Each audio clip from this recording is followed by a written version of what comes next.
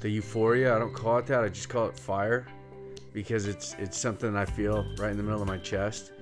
And like, I've done a handful of drugs and alcohol. There's no drink or drug that matches what mania feels like. Being manic, it's just fire in your chest, and it's like you're bulletproof. Like I can literally do anything, and like I don't think about consequences of my actions.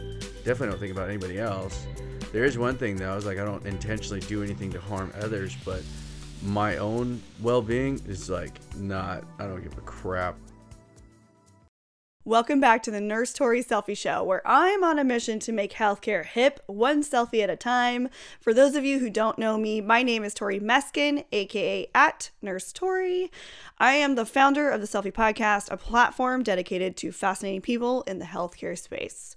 From medical field to entrepreneurs, brands, businesses, this is a platform designed to share career journeys, life tips, resource tricks, and really getting to know the person behind the journey.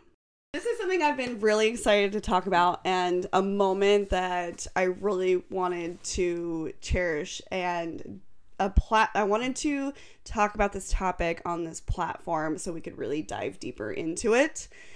So for those of you who don't know me and you're new to this show, my name is Tori Meskin. I am nurse, NP student, blogger, and now the founder of the Selfie Podcast.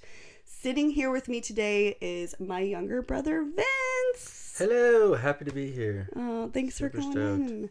And I do call him Chenzo. His name is actually Vincent, but I don't know, for whatever reason, Chenzo developed. She can call me Vincent. You can call me Vince. Chenzo. Whatever. I don't know. All the things. So, although I've alluded to this several times via Instagram, I have talked about this a little bit. I want to dive into mental health.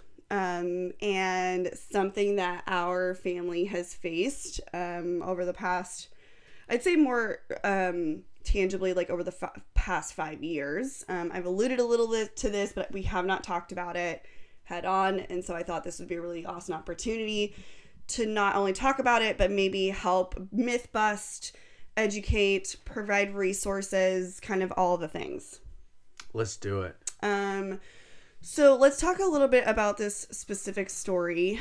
What I'm alluding to is my brother's diagnosis of being bipolar.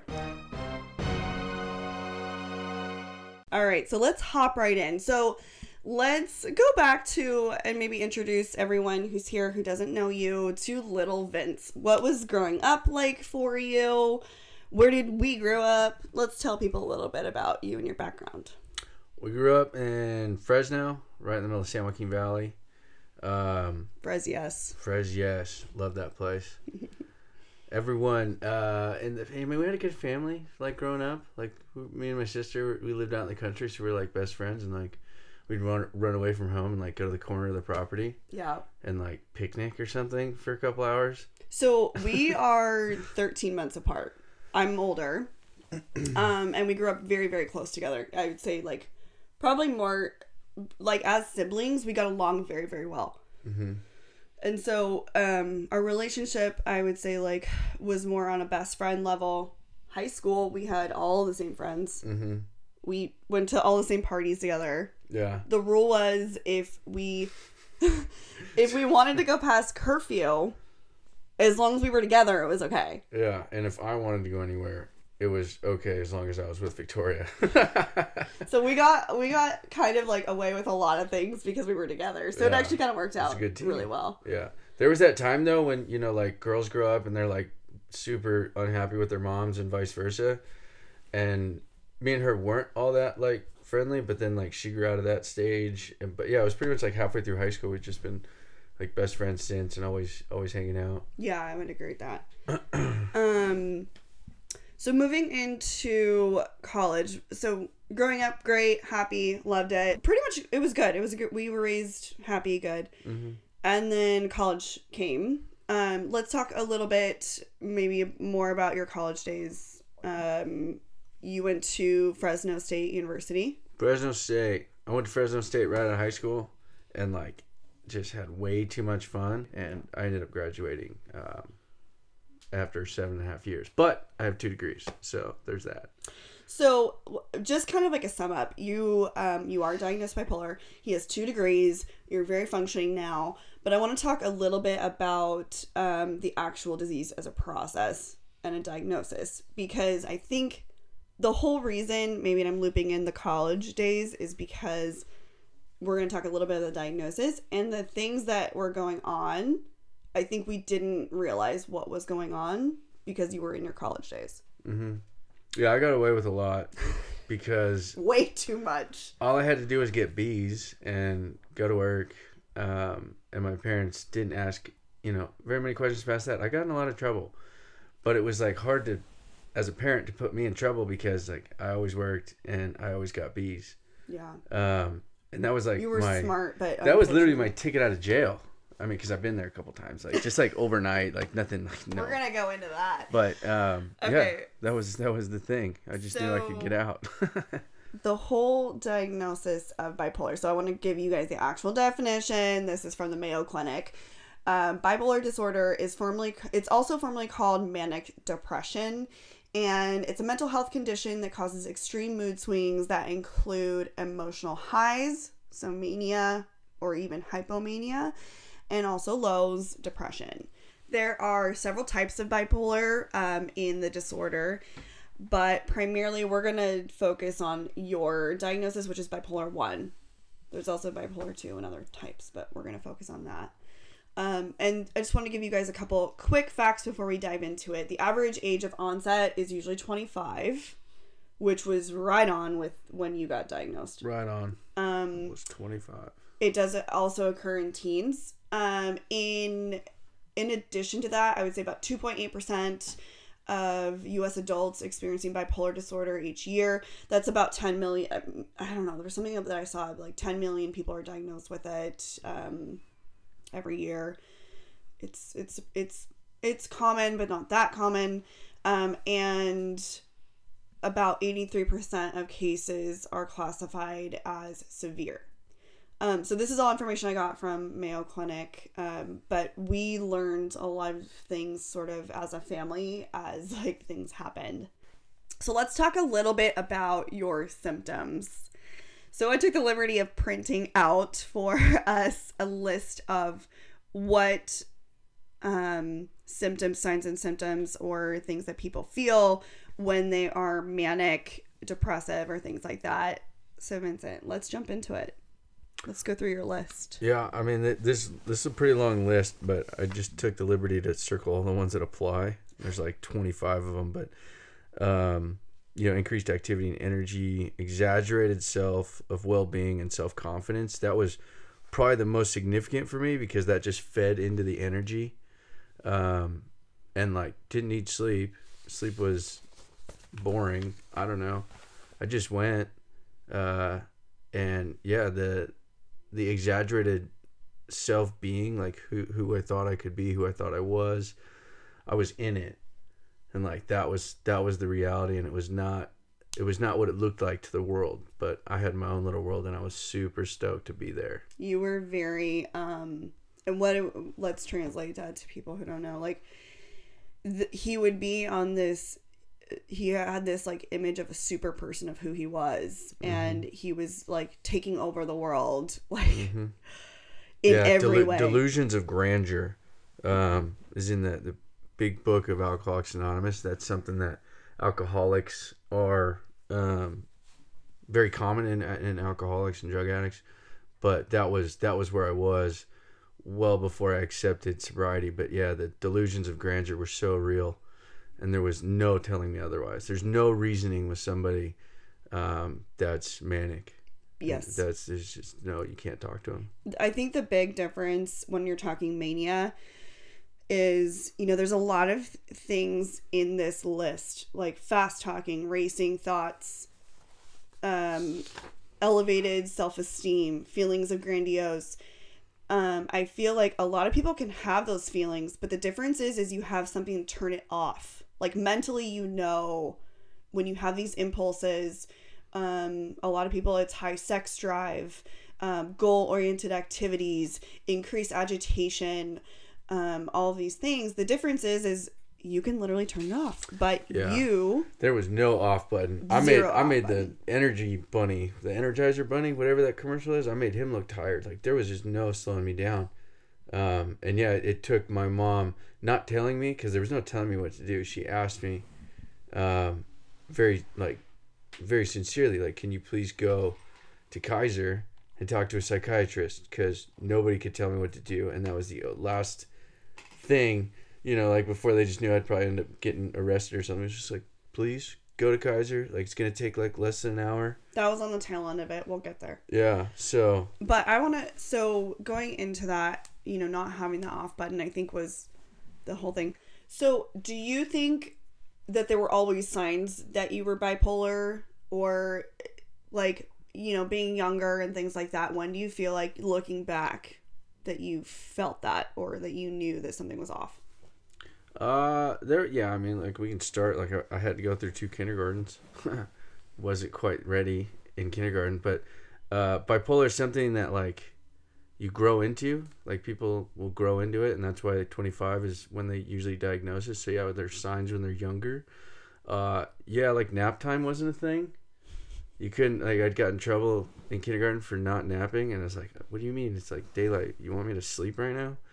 And I think now people would classify that as early signs of ADHD, which is annoying, because I do feel like we have to put a label on everything, but I think that was something that you definitely...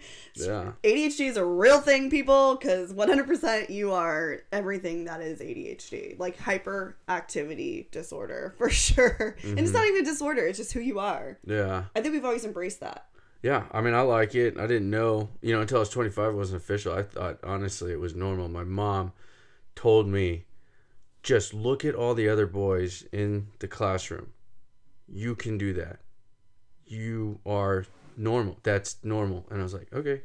So literally, like, everything through my life, I was like, no, this is normal. Everybody has these racing thoughts constantly. And, like, what I never understood was when you ask somebody, hey, what are you thinking about? And they're like, oh, nothing, And, like, I literally did not understand how you can be thinking about nothing. That literally has never been a thing. I cannot think about nothing. So, yeah, all the way back, didn't understand that.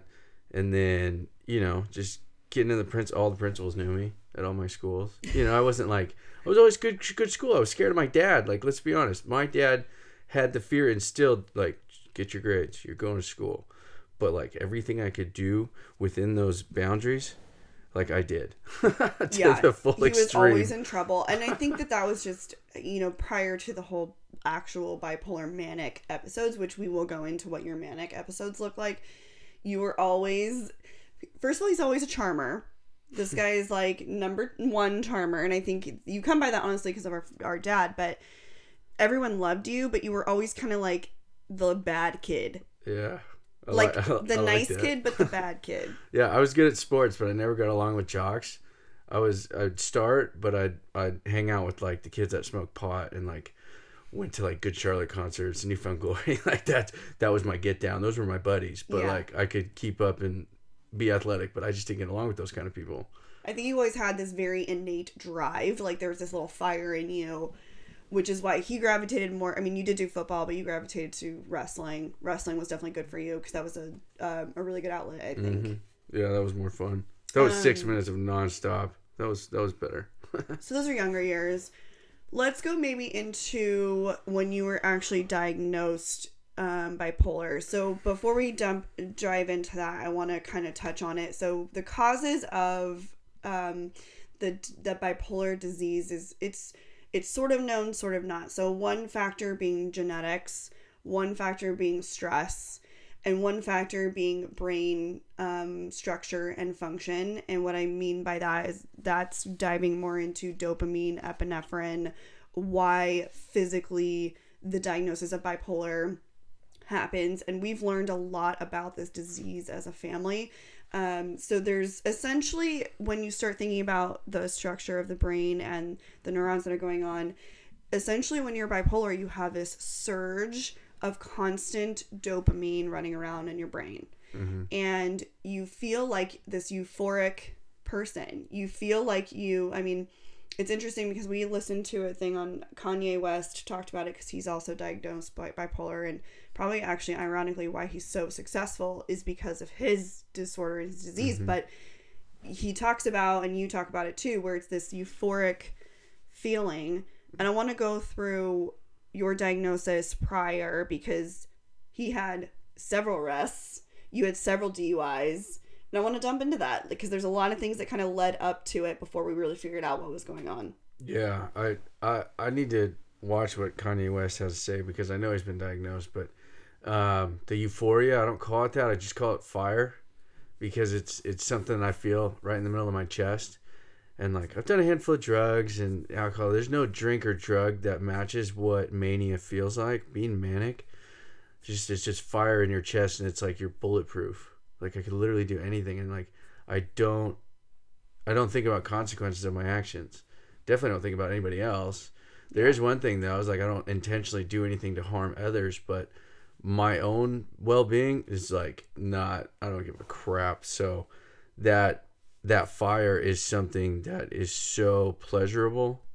You never want to come off it, and that's why when you know without meds or anything like that to like physically change your brain and get that dopamine out of your head, it's like when you're manic.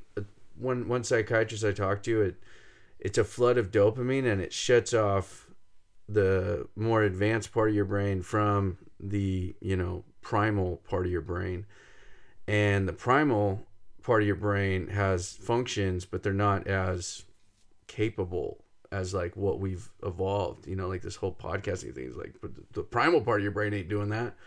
So when you're manic, it shuts off the new part of the brain that everyone today is very familiar with and getting on in society as it sees it. So when you're manic, it's like you're not thinking like that. You're in the primal state of surviving and like having fun, and it's just so pleasurable. There's nothing better that I've ever felt or experienced than being manic.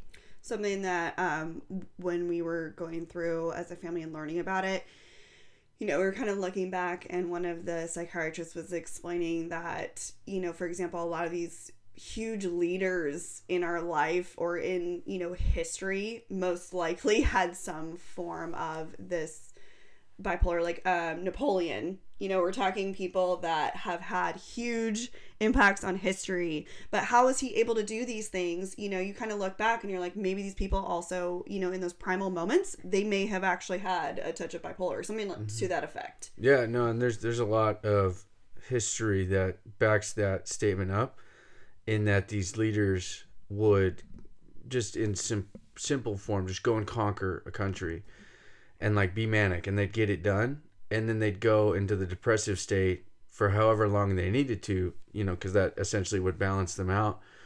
But it was like they'd conquer, own a new country, and like nobody would see them because they'd be recovering and depressed and literally like couldn't get out of bed. Yeah. So yeah, that is a thing. So, and also, as far as, let's talk about the sleep factor, because there were a lot of times when you literally physically would not sleep. Yeah, no, sleep wasn't a thing. And before I got diagnosed, I didn't really give that enough thought because like my drinking in college, like the 5 years that led up to this diagnosis was like just get your grades, get to work, and like party. So like sleep, I never realized that it wasn't a thing, because like if you could drink and smoke pot 8 days a week, I was doing it.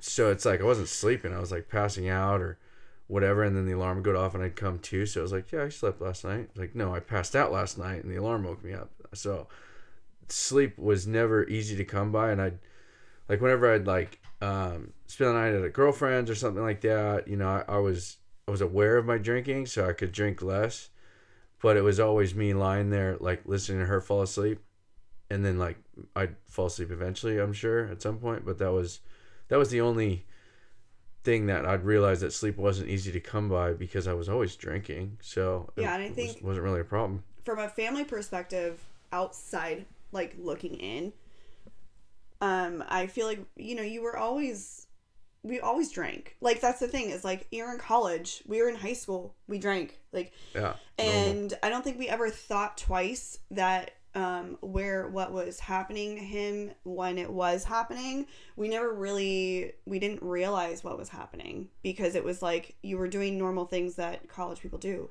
Yeah, I had a good act to make sure that I could enjoy it, because if we're gonna talk about the manic, I mean, it was literally 7 weeks that I went nonstop. Didn't sleep.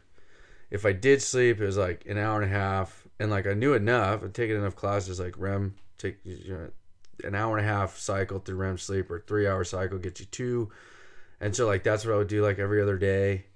Never miss a party, never miss work, always show up to class, and then do whatever I wanted. And I did that for 7 weeks, and like I wasn't tired. And it was crazy because like if someone asks you what's the happiest time you've ever felt, like what's the happiest you've ever been, it's like I can go to that 7 weeks and say 100%. And like I was manic for 7 weeks. I blew up a relationship, but everything else was fine. And like I did not care about anything. It was the most peaceful I have ever felt. But apparently it didn't look like that. Yeah. So from an outsider's perspective of that time frame, I can tell you that the girl he was dating at the time did call me and my mom, and she said what she told us was she felt like you were acting odd or different. Like she was very specific about it, and she said he's not sleeping.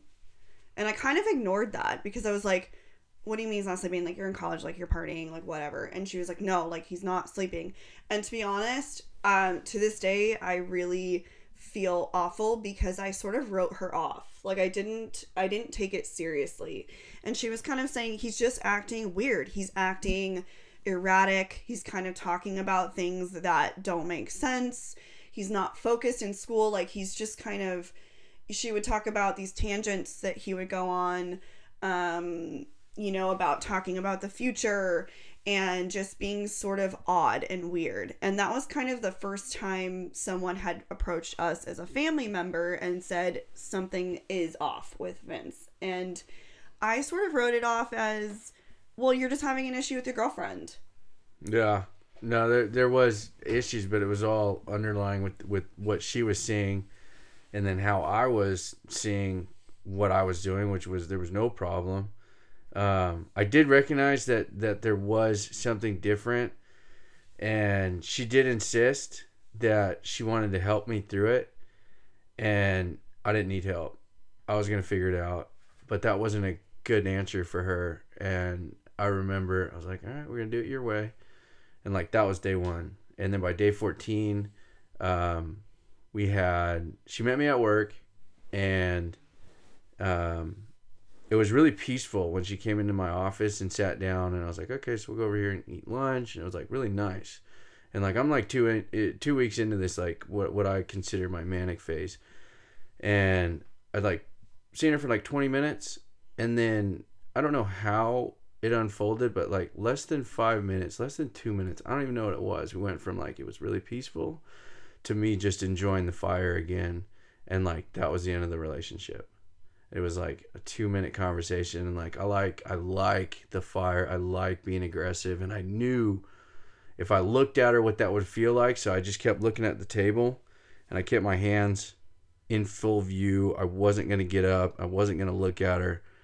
But she was crying, and I didn't watch her leave because like I just couldn't make eye contact as this relationship was ending. And she left, and I was like, all right, let's go back to work. And that was the end of that. And then another, like, I don't know, 3 months, 2.5 months, whatever it was, 2 months of just pure bliss in my head. What I thought it was fantastic. Didn't care about the relationship. Made it to my internship. That semester I carried 16 units, and like I'm a B student because I have to be. But that semester, not sleeping, never missing a party, drinking, not smoking pot because I have to pass my drug test. I got 4 A's and a B. And like that's like that was cool. All right. So I want to fast forward to some other bigger moments, because those moments I wasn't with you in college, but I was with you for quite a few moments later down the road. So Vincent graduated, and moved down south. He got a job, and the big moments that I really am thinking about are, you had some really big, you had how many DUIs? 3. 3 DUIs. You were arrested how many times? Or in jail? I've been in 3 or 4. Okay. 4 times in jail. I mean, these just kind of over the years, and it kind of all succumbed in one moment in our life that I'm really thinking about. When you're talking about bipolar disease, oftentimes there's a big trigger, or there can be a big trigger. Okay, so let's fast forward a little bit and talk about the life events that led you up to sort of where you are now. So I got through college, and I got a really good job working for a big general contractor on a project at LAX. And I had already been diagnosed, so I was taking all variations of medications that I really wasn't liking. So beyond that, I'm very work-driven, career-driven. So I'm at this job, and I feel like I'm not doing all that well. This is the one you were on nights, right? No, well, when I first started, I was on the day shift, and I felt like I wasn't doing very well. And management saw that, and I even requested, like, let's talk about this, maybe a different project. I just need something different. And it had nothing to do with the project, had nothing to do with management, but they decided, we want to keep you on this project. We're just going to switch you to nights. And I said, I'm a night person anyways. And when they made that decision, I went home after work that day, and I had essentially 36 hours before my first night shift. Just coming off day shift, so I was like, okay, so I'm not going to tell anybody, but I'm not taking meds anymore. And like, I was below level. I don't know. Some people would say, hey, you're doing well, but I didn't feel well. So going on to nights, I was like, okay, new super night shift. I'm not going to take any meds. We're going to see how this goes. And it went really well. In my head, but as far as work, it went really well. I started excelling, and the only like confirmation I had on that was I was in a position that I would not have been in by myself at nights, managing this project solo. Like, there would have been other managers if they didn't have confidence in what I was doing. So I knew I was doing well at work. Had nothing to do with what I do the second I walked out of LAX. Because I was drinking a lot. I started smoking pot again. And I was starting on my climb, starting to get that fire back. And that fire is really powerful. Like, I can get a lot done. But when I let it go too far, and I say when I let it go too far, I didn't really have control, but the control I did was like, I'm done controlling it. I'm not taking meds. And that's where I lost control, because I let the take me. And like I said, I was good at work. The things I messed up on work is because you're a charmer. Yeah, I ended up losing a best friend, and I was manic, but I was hiding it. Like, nobody really knew what was going on there. I want to touch on that a little bit. So this particular loss was very sudden, and it affected, and you kind of glossed over it, but I want to reiterate that this was like a brother to you. Mm-hmm. And beyond a brother. Like, I feel like his family, this was a super deep relationship. And so when this happened, I feel like it affected you much more than you let on, for sure, in every way. Yeah, there was like, I'm not, I of course everybody can cry, but like, I have to like be in a mode to cry. So I got the call from a buddy in Fresno that let me know they thought Joel had passed. They weren't sure yet, and I said, okay, just call me when you know. And like, I went back to work. I still had like another hour left on my night shift, and I wasn't even, it was like, it wasn't real. I don't know, I wasn't thinking about it. And then called me back and confirmed that it was Joel. And I didn't cry. I didn't know what to do with that. Couldn't really do anything with that. But what I could do was get drunk. And then it was real. And that was what I just wanted to do. Like after I'd get off work, is like I just want to feel like for Joel's loss, and like I had to get drunk. Couldn't get high when weed wouldn't do anything. I had to get alcohol to like process those emotions. That was the only way that I could do it, because I was so high. I was so manic at that point. Like nobody yet had known, but that was the kind of catalyst to like all bets are off.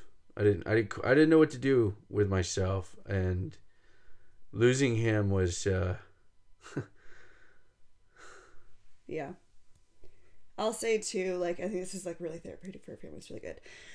I will say, as a family member of someone watching him go through this, Jacob, my husband, and I were somewhat newer at the time when kind of all this manifested.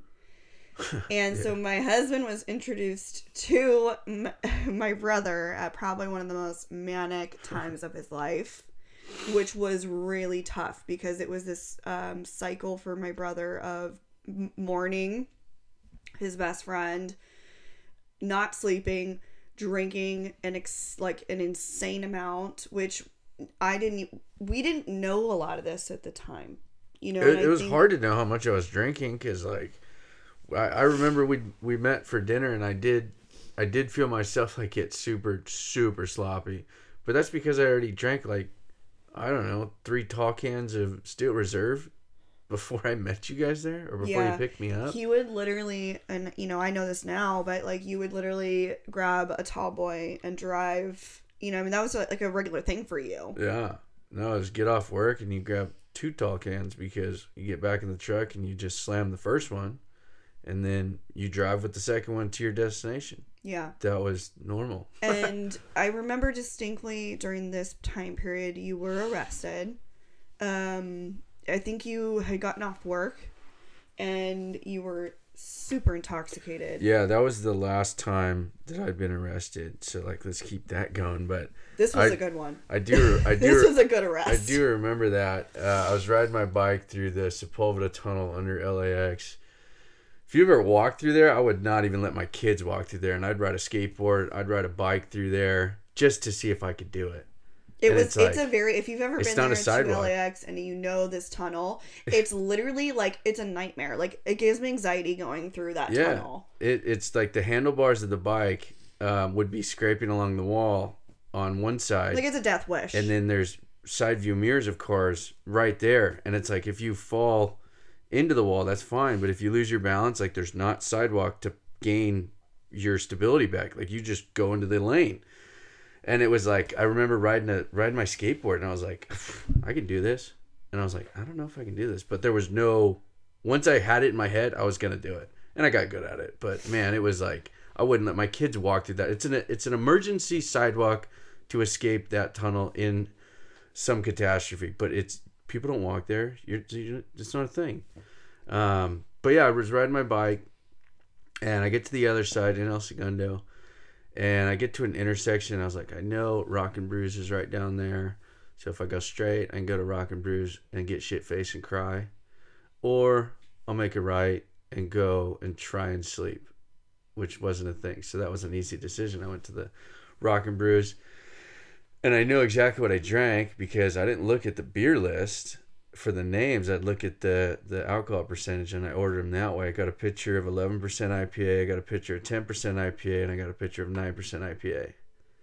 And then I rode my bike back to my apartment, and somebody honked at me. Granted, I was probably doing something wrong, riding my bike in the street or something, but that honk was like the ticket to like just blow off steam. And I did. I prevented the guy from driving away. I never threatened him. I never hit the car. He didn't get out of the car, but I just wasn't letting him drive away. And I saw him pick up his phone 2 minutes into this. And I was like, okay, so he's calling the cops. And at that moment, I was like, okay, I can disappear into the apartment that's like right there, or I can just keep getting it out, because I know I'm not going to sleep right now. Because like, no matter how drunk I get, like that fire takes over and sobers me up.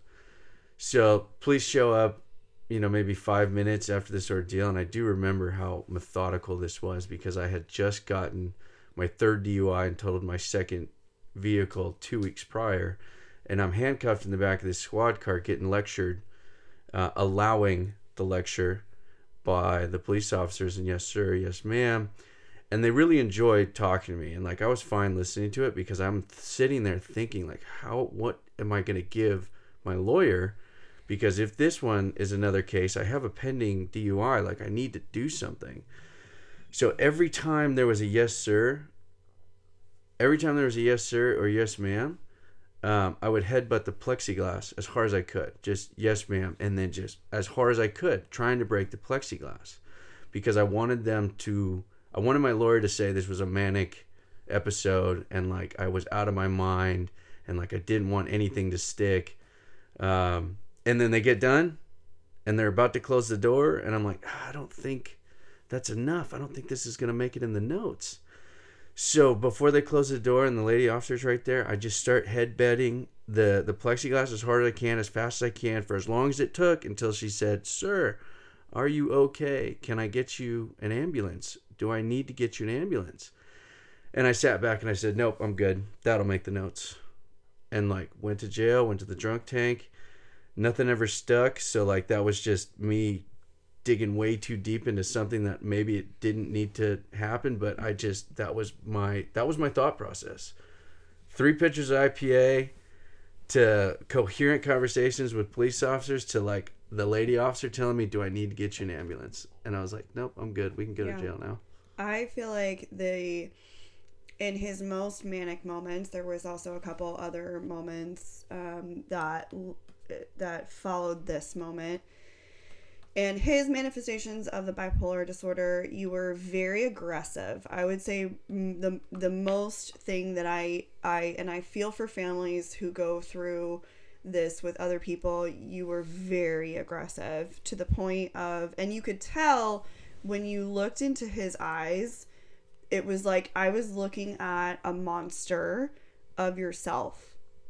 And you know, in the moment that he was just talking, like he's explaining what was going through his head. And I can tell you as a family member, you know, of course I wasn't with you for this moment, but it is really scary when someone is in these manic moments and you can see it in their eyes that they are not there. It is like you are literally talking to a empty person. You're talking to a completely different person. It's very scary. And there was times where my family, mom and I, we weren't sure if we should call the police. We weren't sure if we should 150 him.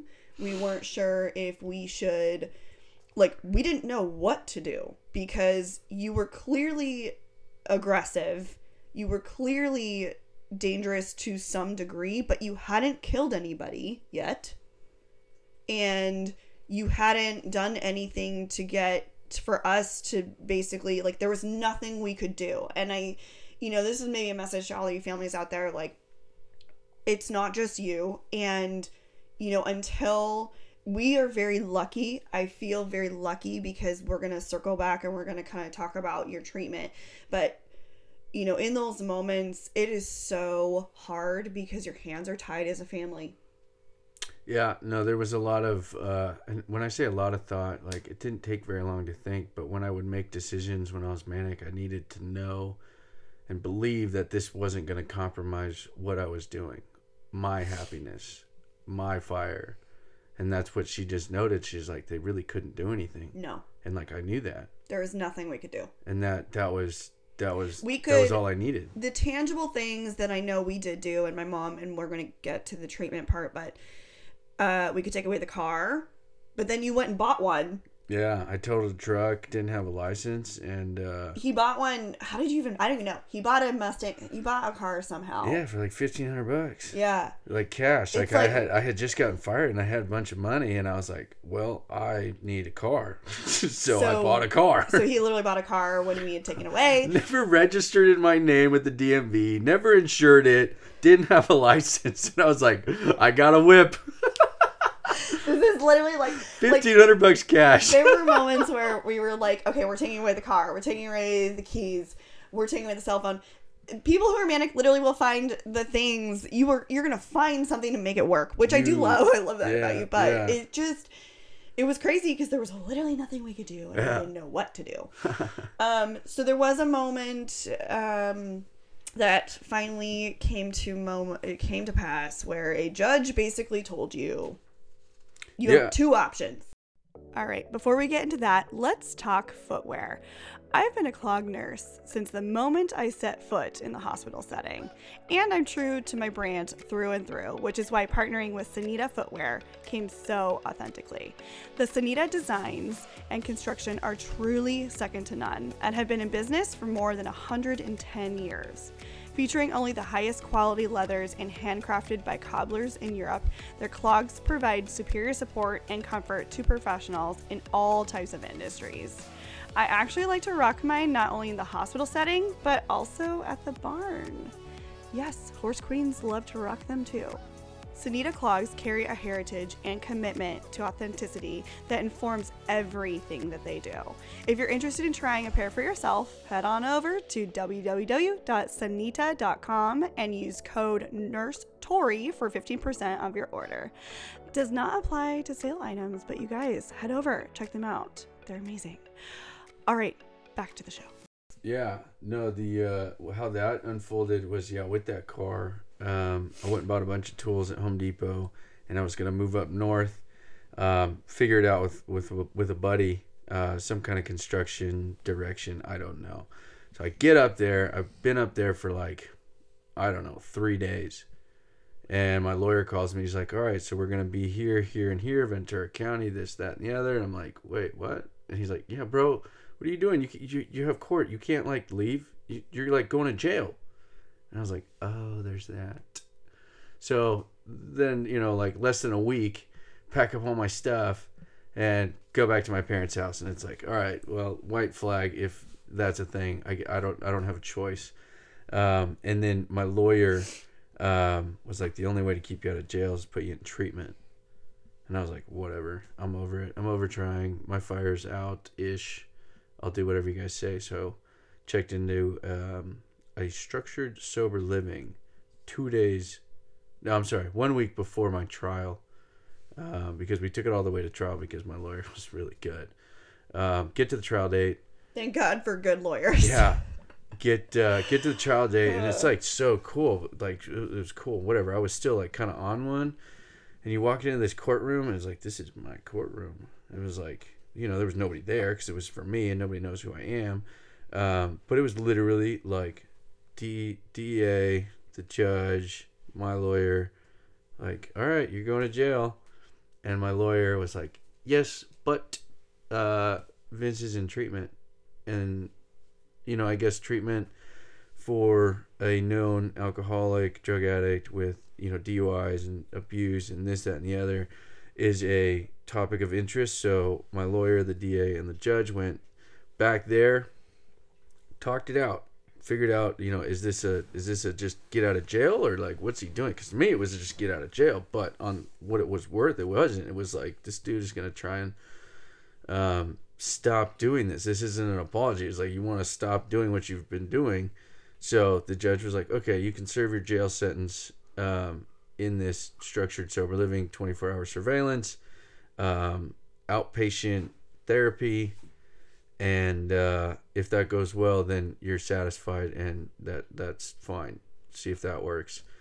So I stayed in the sober living, and this is to give context to sober livings. There's sober livings where people just show up and sign in and breathalyze, and then they're structured, and there's 3 very structured sober livings in LA. And if you want to get sober, you need to go to LA. If your kid is having a trouble with substance abuse, Los Angeles County is the mecca for sobriety right now, and there's 3 structured sober livings, and I just just by chance got into one of those 3, and it's keep your shoes in line, and there's consequences if they're not.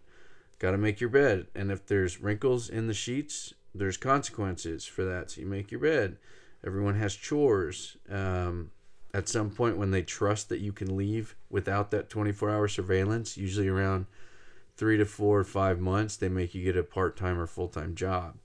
You have to hit meetings. You have to work the 12 steps of Alcoholics Anonymous. There's all these things that this program just happened to do for me. And like, for me, initially, it was like, I just don't want to go to jail. So I'll do whatever to keep me out of jail. And like, my thought was like, it's going to be easier to get a job after this if I don't have to say this time of not working was in jail. It's like, I could say like, I was getting sober there.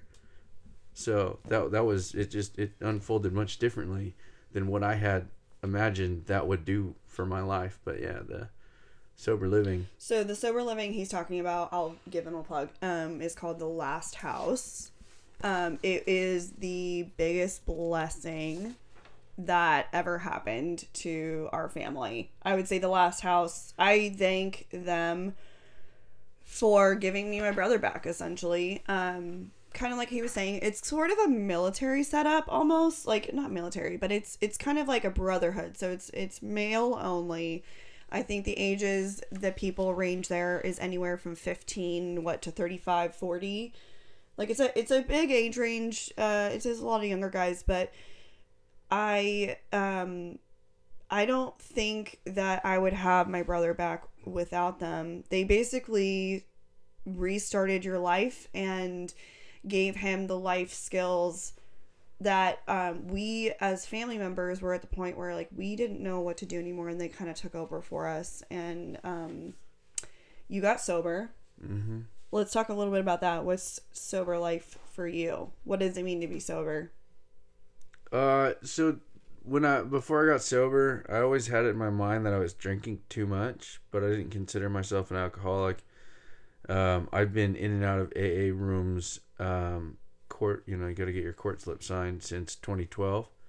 So I'm very familiar with AA, and if I had to go to one a week, I would usually go to 2 or 3 a week, just because it was an hour of the day that like I could stop thinking, because I would just listen to people, because I wanted to understand, you hear them share, and like I try to relate to it, wouldn't relate, take what you fit, all this stuff. So sobriety for me was really found because of the Last House and the behavioral modification that gave to me. I listened to one of the graduates before me that he satisfied a year of sobriety and trust with the house and getting a job and finding a place to live, and they were like, okay, so now you can go do this on your own, so you graduate the program.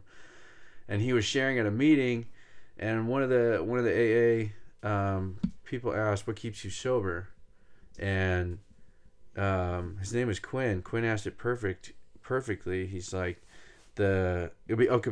asked, what keeps you sober, AA or the Last House? Because this person was familiar with these structured sober livings. And Quinn was like, the Last House helped my behavioral malfunction, I forget the wording, but helped his behavior. The AA helped his spiritual malady, and then God keeps him sober.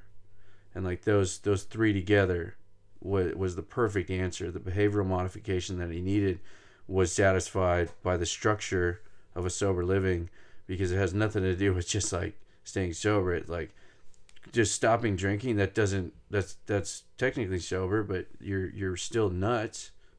So you need that behavior modification of making your bed, picking up after yourself, like learning how to cook, getting a job, and being accountable when you screw up.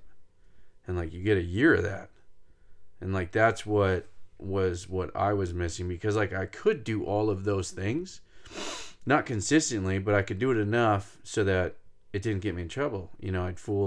I had a good act. I'd do it enough so that I could keep doing what I wanted, but I was just doing it for that reason.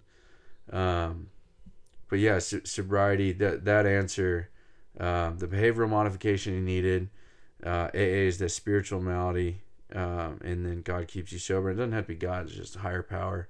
You're really arrogant if you don't think there's something more powerful than yourself. And that's what I believe keeps me sober. Just sort of do you have advice to someone that is going through something like this, or maybe a family member who know of someone that's going through mental health issues? Do you have any? Yeah, the mental health. So there's what is it? Mental health. One thing's like you talk to a professional, trust the professionals, get a couple opinions, and if you're manic like I was, there's no reasoning with someone that's in that state, and there's medication that can slow your brain down enough so that you can then be responsive to situations and not just simply react on instinct. So that's the first thing is you have to trust somebody that understands the brain more than you do, because there was no stopping me without I think it's called the medication called Seroquel. Without Seroquel, it wouldn't have been possible. How long did it take you to narrow down the medication regimen that you're on now? Probably 3 years. And 2.5 years. Do you want to talk about what you're on right now, or what helps you the most? What do you think is the medication that's helping you? Well, for my bipolar, what I've learned about it, and then like how it plays out in my mind, it's not flip of a switch. It's never been flip of a switch. I can get in fights like that. I can sober up like that, but I can go at hot and cold just in those situations. Just for some reason, I just like that kind of confrontation, the aggressiveness. But a manic episode takes 2 months for me to get to. And the only reason I'm saying 2 months is because 2 times that's what it's led to. The first time was 7 weeks of just absolute bliss, and that was probably a month and a half that led up to that first day. And then the second time is about 2.5 months that I was off medication completely, and like that's how long it takes me to go manic. Just sleep. That's really it. If there was an herbal remedy, a natural remedy that could put me to sleep, that would be all that I needed. Only because of what I've learned about my sobriety and the usefulness of a sober mind and getting an understanding of manic. Because someone that's bipolar, schizophrenic, any mental illness cannot be effectively treated if you're smoking pot. It can't be done.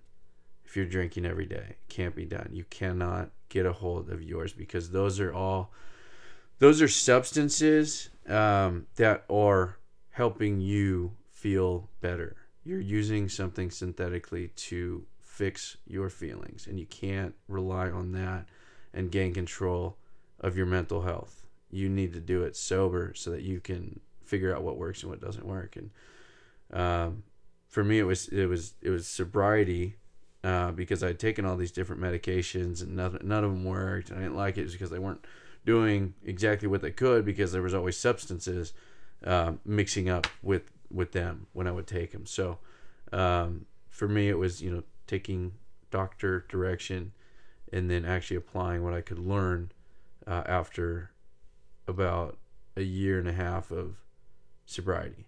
Yeah, I think the journey for you, at least I think it took you a total of maybe 1 year while you were in AA, from my standpoint, like as a family member, to really like see a little bit of a change. And then you've been sober now for 3 years? 3 years, 3 months, and 8 days. Let's talk a little bit about that.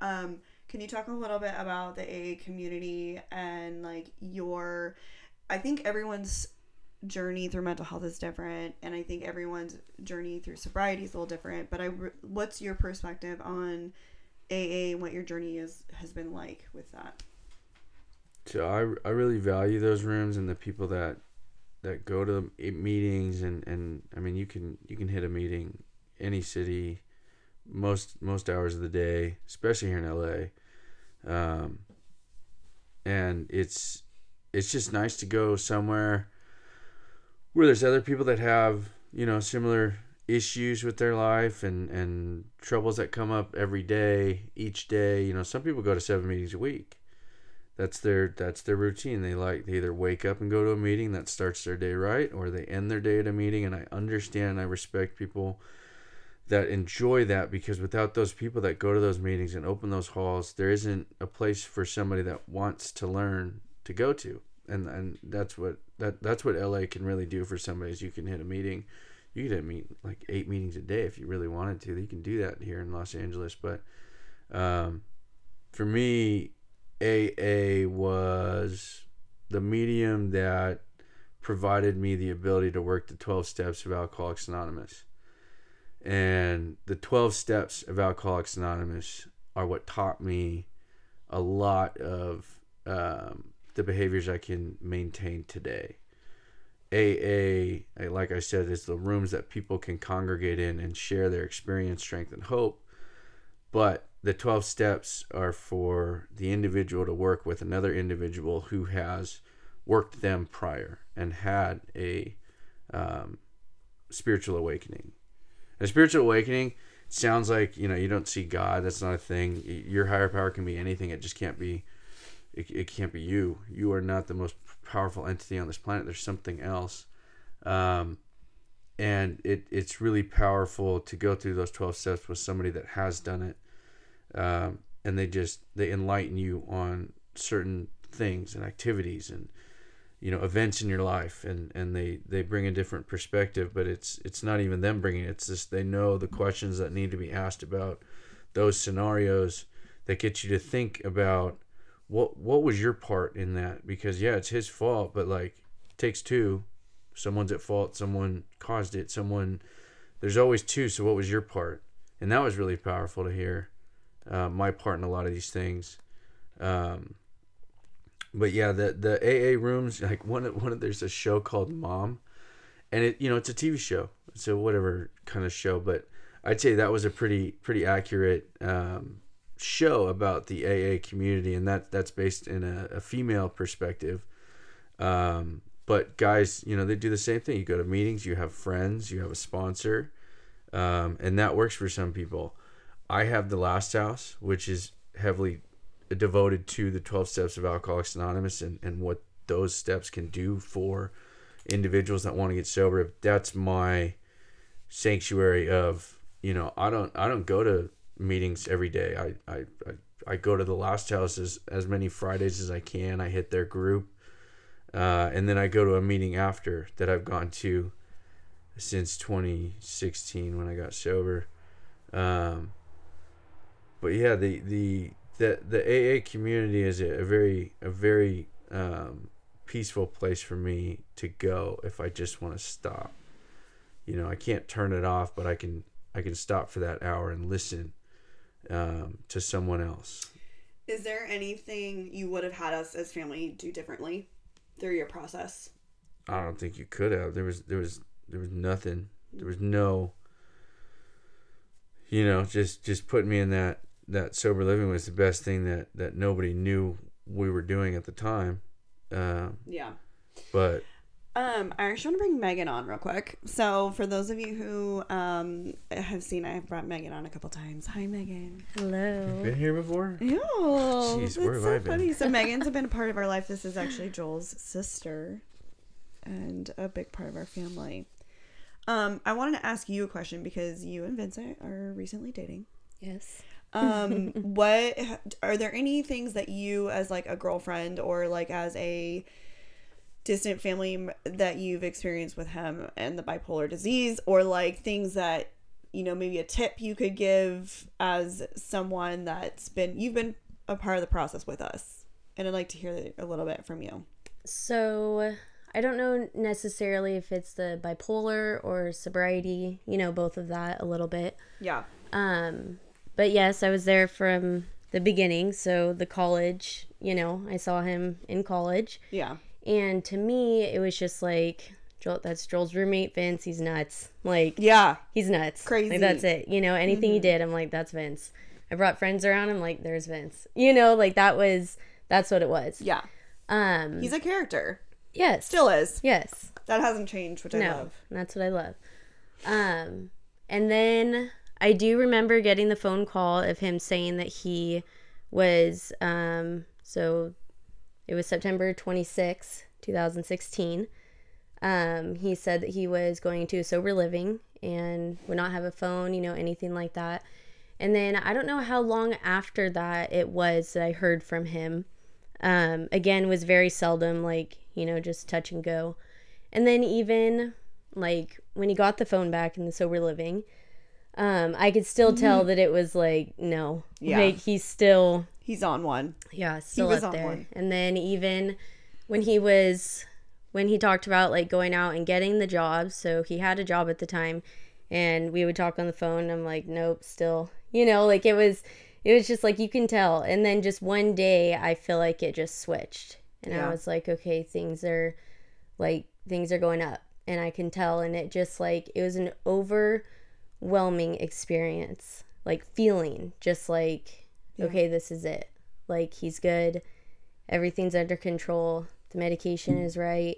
It's going well. The sobriety, everything. And I, that feeling is just, you can't even describe it, because it was this is it. Yeah.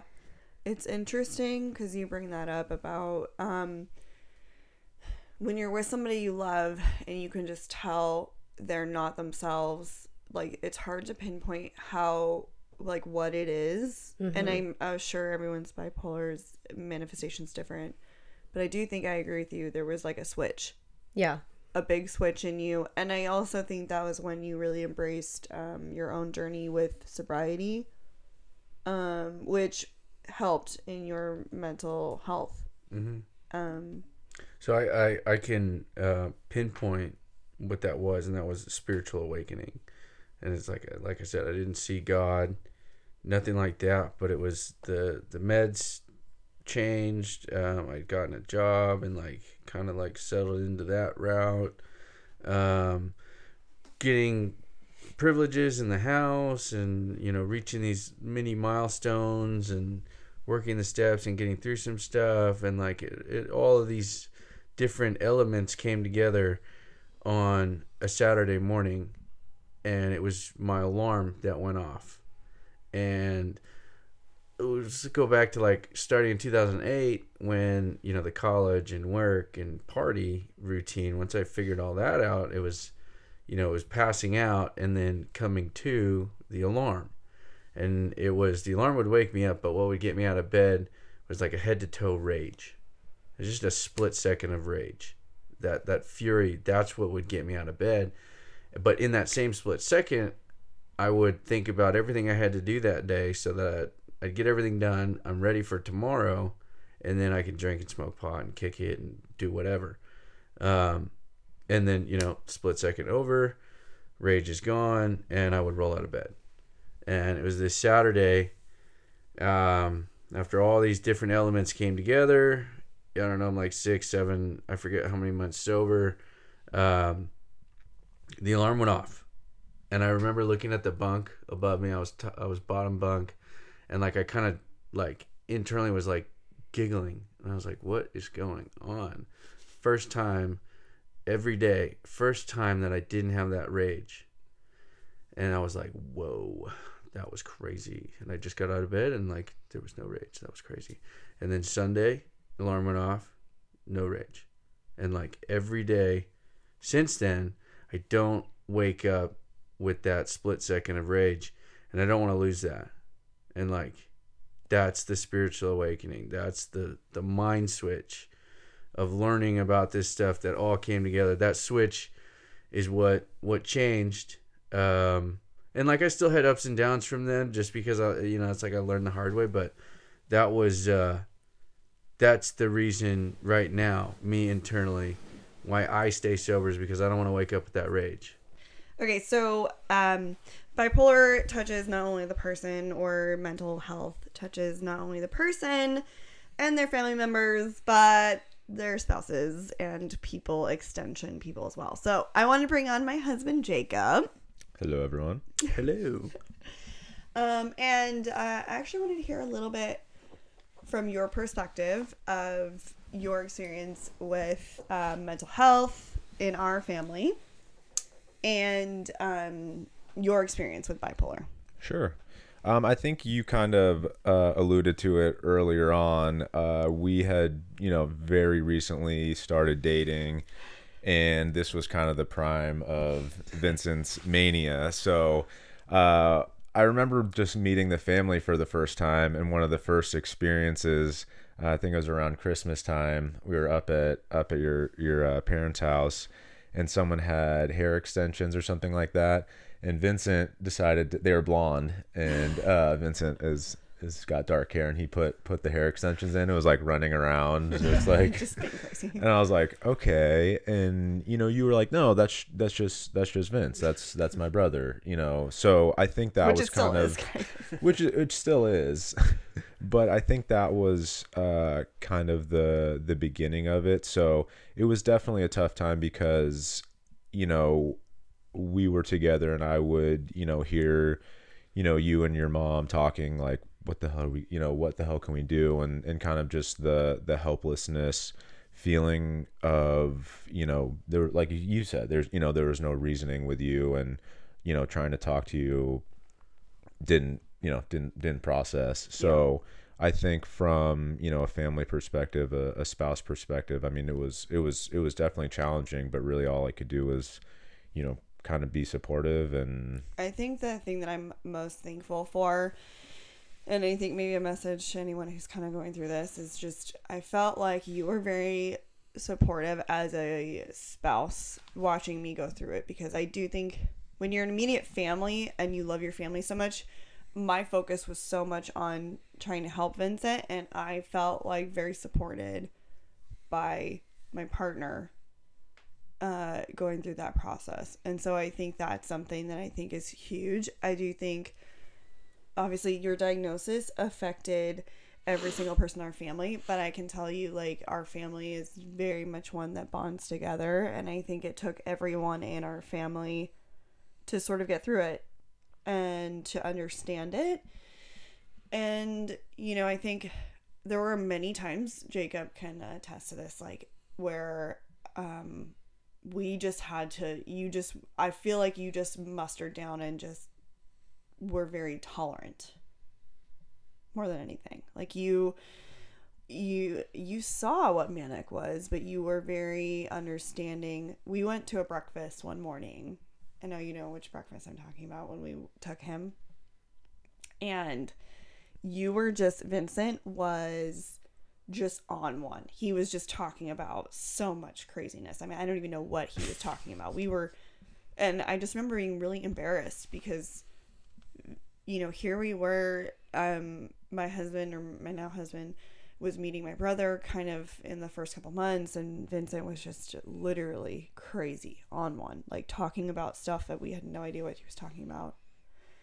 And we left, and I didn't know what to do or say.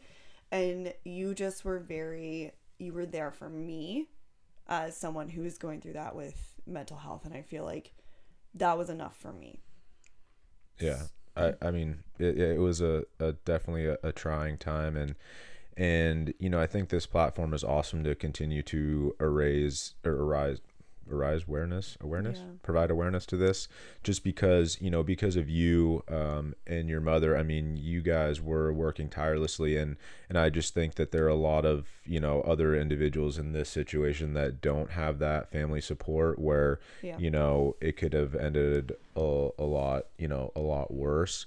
But I also think, now kind of going through that, and I think finally the past like year or two, like I actually feel like I really know like the real you, Vincent. Obviously I think that mania is always part of you, which makes you, but there, the level you is still, you still have that in you, but it's, it's still you. And so I think, ironically enough, in my family, we have, bipolar, but I think on the other side, on the depressive side. So, I mean, I was, I think I didn't really notice it, but yeah. So your uncle yeah was, so my producer Matthew over here, this is his brother. So they have an uncle who is bipolar as well. Yeah. So my dad's brother, had some bipolar, but it was, on the depressive side where he would just be, shut himself out and lay on the couch and not talk to anybody for months at a time. So I think, I was young when this was going on, so I didn't really realize, but that was kind of the only bipolar that I had ever been directly exposed to. And, Vincent and Mania is kind of the complete opposite of that. So it's interesting that they're, two different sides of it, and some people have both. And yeah.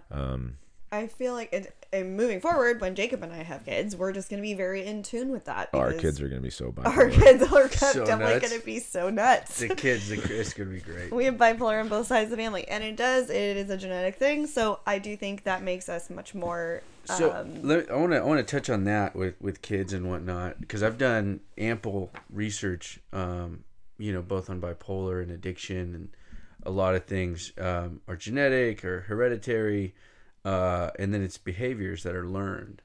There's a lot of taboo with addiction, but behaviors classify as addiction. There's like 150 noted addictions that humans have. Alcohol and drugs, that's just 2 of them. Yeah. Gambling, eating, gaming, porn, nicotine, codependency. The list is there's 150 of them. And sex, shopping, risky behavior. What that means is the same 12 steps that I noted that I went through with an alcoholic were originated in the 30s as the 12 steps of Alcoholics Anonymous. But each one of these noted addictions, they have groups. There's Gaming Anonymous, there's Nicotine Anonymous, there's Codependency Anonymous. And all of these groups use the platform of the 12 steps of Alcoholics Anonymous, but they don't call it that, 12 steps of Codependency Anonymous. But it's the same generic platform to gain power over your weakness. So that's a great resource to provide people. Yeah, it's free. It's like whatever you think, or like you probably don't think it, but your family thinks it, so they're the ones that can try to suggest this. My definition from all these different sources comes down to every baby that has ever been born or will ever be born is born with a predisposition to have an addictive personality. The addiction is defined by the parenting. What's okay, what's not okay. Yes, there are hereditary urges towards certain things, but ultimately an addiction is learned. I wasn't born addicted to getting drunk. I wasn't born addicted to getting high. That's not what it was. Every baby, the reason they cry is because they want to be happier than they are right now. And we never grow out of that. Every human being, human instinct defines us. We want to be happier than we are right now. What we do daily, weekly, monthly, yearly to make sure that we can be as happy as possible, that's what we're addicted to. So before we wrap up on that, the whole thing behind that, I do feel like you're talking about 2 different things, and I kind of want to explain that. One is addiction, and that's one thing that you're battling. The other part is mental health. And the mental health part is, just more of physical chemical imbalance versus the addiction and the behaviors is what you ultimately modified to help your life. And so I think that's kind of a 2-part, and maybe to understand that there's 2 really big aspects to this. So with that, first of all, thank you everyone for being here. Love you all. This is a long episode. Super stoked to be here. Literally. Do you have any resources, a book, Netflix, a place that you want to provide our listeners as a resource, or something that you feel like would be valuable to someone? For somebody that's battling an addiction of any form, the reason that you're using that substance is you're filling a void. And what you need to do first thing, if you actually want to try to gain this, is get an understanding of what self-esteem is, because you have no self-esteem and you need to accept that you have no self-esteem. So that's the first step, is understanding what self-esteem is. And then if you want to go further, there's endless phone numbers, websites. I mean, I learned so much from searching the internet on both bipolar and addiction. But ultimately, you need to find somebody that has accepted this is an issue in their life and has come over the hill. you need somebody like that in your life to help you with that. So that's my suggestion is understand that it's an issue for you, and really self-esteem is lacking, and like you need to understand that, but it's find someone that, you know, a support group. So if you're worried about a family member or a friend, loved one, someone that hasn't yet accepted how you see them, there's a group for that. I would say you just need to look through the internet. If it's addiction, and you can give the Last House a call, because that's what they specialize in. If there's anything else, behavioral modifications that you're trying to do, there's a group for that, and you just have to find that group. I would suggest going to the meeting, talking to the people there, and asking their advice, because I don't know anything about codependency, but if that's an issue in your life or someone in your life, go to one of those meetings and talk to those people, because they're the ones that have lived through it and, you know, climb that hill of that specific type of addiction. How do you find an AA meeting? Is there a way to find AA.org? Okay, AA.org. If you are interested, the Last House is, I'm actually hoping to bring them on to talk about the development of their program and talk a little bit more about that. So, because I'm eternally grateful to them, and I don't know, it was just a wonderful thing. Mm-hmm. Thank you for coming on today. Well, thank you for having me. It was awesome. Happy to be here. All right, so as we are done today, I just wanted to take a minute and thank you very much, Vincent, for coming on and being so open about your bipolar life. Yeah, absolutely. I'm super happy to be here, and I hope my experience learning the hard way can help somebody learn. Yeah, if it needs to be the hard way, it must be that, but I hope, I'm glad to be here. If someone wanted to follow you on your social, where can they find you? At MiniVini41, MiniVini 41. You can see the controlled, learned, sober craziness. Yeah, you're crazy. That's pretty much what I do.